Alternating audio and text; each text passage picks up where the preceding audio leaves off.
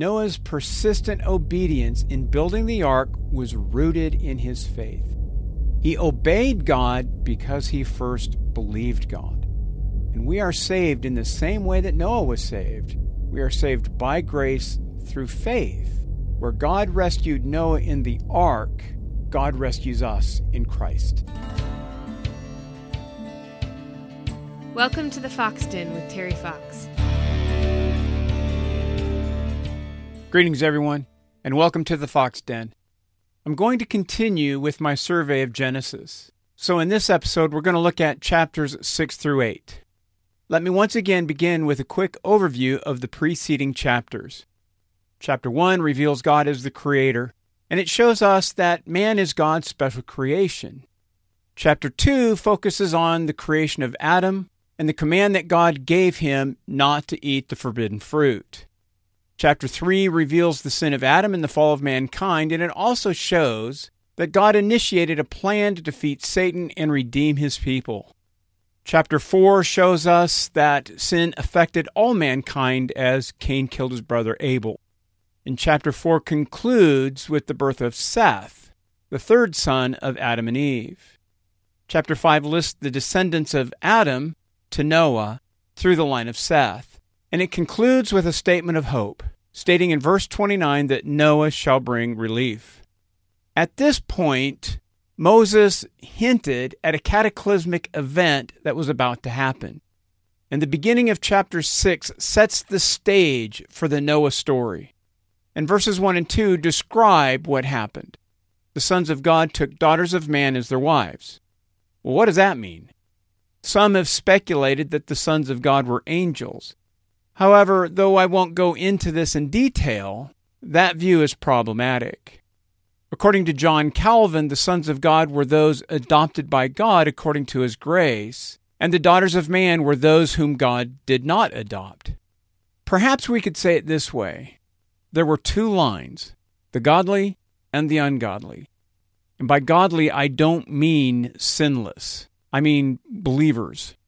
So it seems the point that Moses is getting at is that there was this intermarriage between the two groups of people. And this had a massive negative effect on mankind. And what was that effect? Moral decline and corruption. There's an important lesson for us to learn here. We will always be inclined to follow our sinful desires. Never think that you can impact the world and be a moral influence. You will likely be led astray. In other words, due to your own sinful nature, the odds are stacked against you. The only hope that you have of not falling astray is the intervention and work of the Holy Spirit. Now, don't misunderstand me here. I'm not saying that you should lock yourself up in a monastery so that you're not affected by the world. No, God has not yet taken us out of the world, so we interact with this world every day. And we all have non-believing friends, families, co-workers, acquaintances. And we engage with them every day. And we should look for opportunities to minister to them. And certainly God has kept us in this world so that we can minister to them primarily by sharing the good news of Christ with them. The lesson that I want to emphasize here is that our hearts are inclined to evil. So don't presume that you will affect the world. Or perhaps I should just say, be cautious when engaging the world. You are more prone to love the world than they are to love God. After all, their hearts are already set against Him. Well, let's return to Genesis 6. Verse 3 says that God's Spirit shall not abide in man forever, and his days shall be 120 years. Well, what does this mean? First, this is a statement about death. Remember back in Genesis 2 that God gave Adam a command. We see this in verses 16 and 17. He could eat from any tree in the garden except for the tree of the knowledge of good and evil. And in the day that he ate of that tree, he would surely die. And then we see in Genesis chapter 3, verse 6, that Adam did indeed eat the forbidden fruit. And as a result of that, he died. And fast forward hundreds of years later, if not thousands, and Paul tells us in Romans chapter 6, verse 23, that the wages of sin is death, meaning we earn death because of our sin. So back here in Genesis chapter 6, God is saying that man will die. affirming the consequences of sin. And at this point, God is declaring the impending death of those people who walked in the days of Noah. Well, then we see the corruption of sin and how it affected the human race. Take a look at verse 5. God saw that the wickedness was great. But look at what it says in the second half of verse 5. Here we see the extent of the wickedness of man. Every intention of the thoughts of man's heart was only evil continually. What a strong statement. There was not a moment when the intentions of the thoughts of their hearts weren't evil. It's like Moses is overemphasizing this point. The intentions of their heart was nothing but evil. You see, there's nothing good in man, which means there's nothing good in us apart from Christ. Does that mean that people can't do good things? Well, of course not. People do good things every day. For example, a murderer can feed his family. It's the intention of the thoughts of man's heart that is nothing but evil. And with that said, can man really do good things? No. In the eyes of God, our good works are tainted by sin, so they're not purely good. So then you have to ask the question, in the eyes of God, are they good at all? In the eyes of man, they may be good things, but not in the eyes of God, because all of our good works are tainted by sin. Now look at verse 6. It says that God regretted that he made man. Now, what does that mean? Well, it seems to me that Moses is trying to communicate God's displeasure in human terms. Did God really think that man was going to turn out okay? Did Adam throw God a curveball when he ate the forbidden fruit? No. God knew that man was going to fall. In fact, the fall was part of God's plan. Take a look at Acts chapter 2. This is Peter's sermon at Pentecost. And in verse 23, he says that Jesus was delivered according to the plan and foreknowledge of God. In other words, God planned the crucifixion of Christ from the beginning. And to confirm this, look at Ephesians chapter 5. In verses 31 and 32, Paul tells us that Genesis 2, verse 24, is about Christ and his church. That's the verse where God said, "A man shall leave his father and mother and cleave to his wife, and the two shall become one flesh." And Genesis chapter 2, verse 24 takes place prior to the fall, prior to Adam's sin. So God knew about Christ and his church before Adam sinned. Now returning to verse 6, God saw the wickedness of man throughout the earth, and he was grieved by it. Therefore God decided to destroy all mankind and the creatures. But Noah found favor with God. We see that in verse 8. But why did he find favor with God? Because he was a good man? Well, we're going to see later that Noah wasn't a good man. He was just as sinful as you and me. Yet in Genesis chapter 6, verse 9, Moses says that Noah was a righteous man and blameless in his generation. Again, does this mean he was sinless? Of course not. But he was different from the rest of his generation, which was evil and violent. Where Noah walked with God, his generation did not. And in order for Noah to walk with God, he had to believe God, which means he had faith. Now let's fast forward to Genesis chapter 15, verses 1 through 6. And I realize we're moving forward in history, but the concept is the same throughout the whole Bible. Keep in mind that Moses wrote Genesis, chapters 6 and chapter 15. At the beginning of Genesis chapter 15, God made a promise to Abram, who was Abraham. And he promised him a son. Now keep in mind, Abram was an old man whose wife was barren. So he had no children, and his wife couldn't produce any. Yet God promised that through his wife he would have a son. Well, Abram believed God, and verse 6 says that God counted his faith as righteousness. So Abram wasn't righteous in the sense that he was without sin. He simply believed God, and God counted his faith as righteousness. So Abram wasn't counted righteous by his obedience. He was counted righteous by his faith. Well, the same concept applies to Noah. He was a righteous man not because he obeyed God, though he was certainly more obedient than the rest of his generation. He was righteous because he believed God. Again, we're going to see that Noah was just as sinful as you and me. What set Noah apart from his generation is that he walked with God while the rest of mankind was corrupt in God's sight. Now look at what it says in verse 11. Violence filled the earth. And Moses adds that all mankind was corrupt.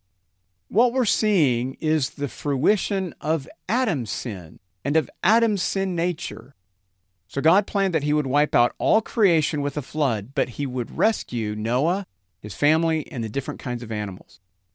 So God commanded Noah to build an ark or a large boat. We see that in verses 14 through 16. And this was a massive vessel designed to hold 2 of each kind of animal and the resources to sustain them for a long period of time. And these animals would repopulate the earth when the water receded. For those of you in the United States, you can go to the Ark Encounter in Kentucky and see a life-size replica of the ark. And you'll get an idea of the enormity of the ark. And think of how long it would have taken Noah to build this massive structure with his son's help and with basic hand tools. It takes an army of people with sophisticated tools a great time to build a ship these days. In other words, chapter 6 spans over a long period of time, perhaps 100 years. Noah certainly would have been a laughingstock, but he persisted to obey God for many years. God then says in verse 17 that he will bring a flood of water to destroy all flesh. But look at verse 18. God will make a covenant with Noah and his family that he will rescue them and the animals on board the ark. And this is a sign of grace. First, God chose to rescue Noah and his family. Second, God didn't destroy all mankind. He preserved mankind through one man, Noah. Does that sound familiar? How God rescues his people in one man, Christ? However, there's another reason why God preserved man. Remember Genesis 3:15? The one who would crush the serpent's head hadn't yet come. God had to preserve mankind in order for the seed of the woman to come and defeat Satan. If God destroyed all mankind, including Noah and his family, he would be a liar. His threat to defeat Satan would have been an empty threat. It wouldn't have been truthful. So God had to preserve a man through the flood in order to keep his promise to Satan. And then chapter 6 ends with Noah's obedience in building the ark. So I took a good bit of time to cover chapter 6. We're now going to move very quickly through the next 2 chapters. Chapter 7 covers the flood, and the earth opened up and the rain fell from the sky. And I hope you caught that. It didn't just rain. Verse 11 says, the foundations of the deep burst forth. You see, the earth was likely very different then than it is today. And along with that, it rained for 40 days and 40 nights, and God wiped out all living things except Noah and his family and the animals on board the ark. Now, many people think that God is mean for doing this, but you have to realize that God is a holy God and man is wicked. God gets to unleash his judgment as he sees fit. He's a just God and his justice is right. So God is not out of line in destroying all mankind. Remember, the wages of sin is death. However, God is gracious. He rescued Noah and his family when they were equally as guilty as the rest of mankind, which we will soon see. Furthermore, the flood event is a glimpse of what is to come when Jesus returns and makes all things right. Like Noah and his family in the ark, those in Christ will be saved. Those outside of Christ are condemned. Chapter 8 covers the end of the flood, when the waters receded and Noah and his family got off the ark. So 8 people survived the flood: Noah, his wife, his 3 sons, and their wives. In verses 16 and 17, God commands Noah to be fruitful and multiply. And this command doesn't just apply to Noah alone. This is a command for his sons and their wives and for the animals. And this is the same command that God gave Adam back in the Garden of Eden. And it's a command to populate the earth. Now I want to slow down at this point and look at verses 20 to 22. What did Noah do when he got off the ark? He built an altar. In other words, he worshiped God. In his book, Studies in the Book of Genesis, Robert Harbach says the altar is an important figure in worship. It's the place where the holy God meets sinful man. But the altar was also the place to slaughter the animals as a sacrifice. Noah offered burnt offerings. This means that Noah slaughtered animals as an offering.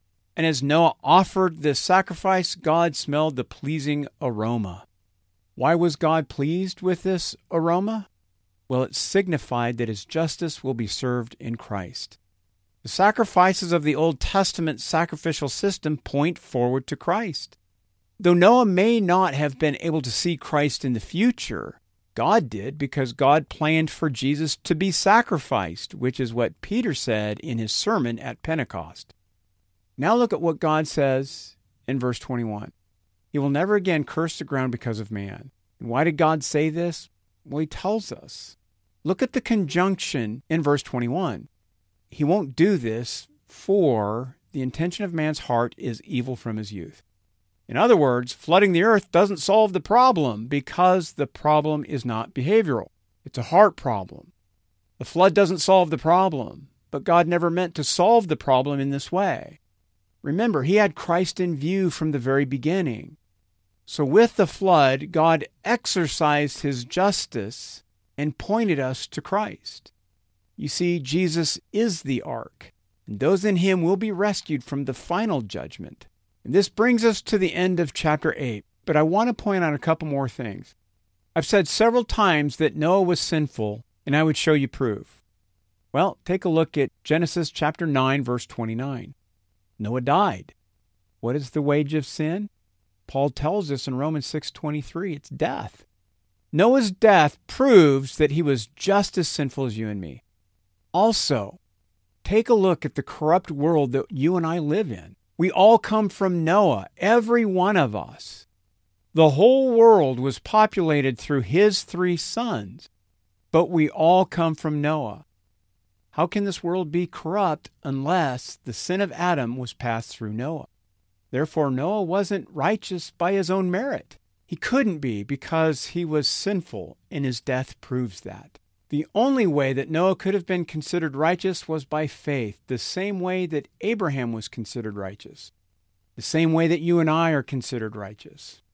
Noah's persistent obedience in building the ark was rooted in his faith. He obeyed God because he first believed God. And we are saved in the same way that Noah was saved. We are saved by grace through faith. Where God rescued Noah in the ark, God rescues us in Christ. That concludes this episode. If you have any questions, please email me at terry@thefoxdenjournal.com. If you enjoy The Fox Den, please leave a positive review and share this podcast with others. And if you haven't done so already, please subscribe. The Fox Den is a member of the Society of Reformed Podcasters. Thanks for listening, and remember, faith comes by hearing.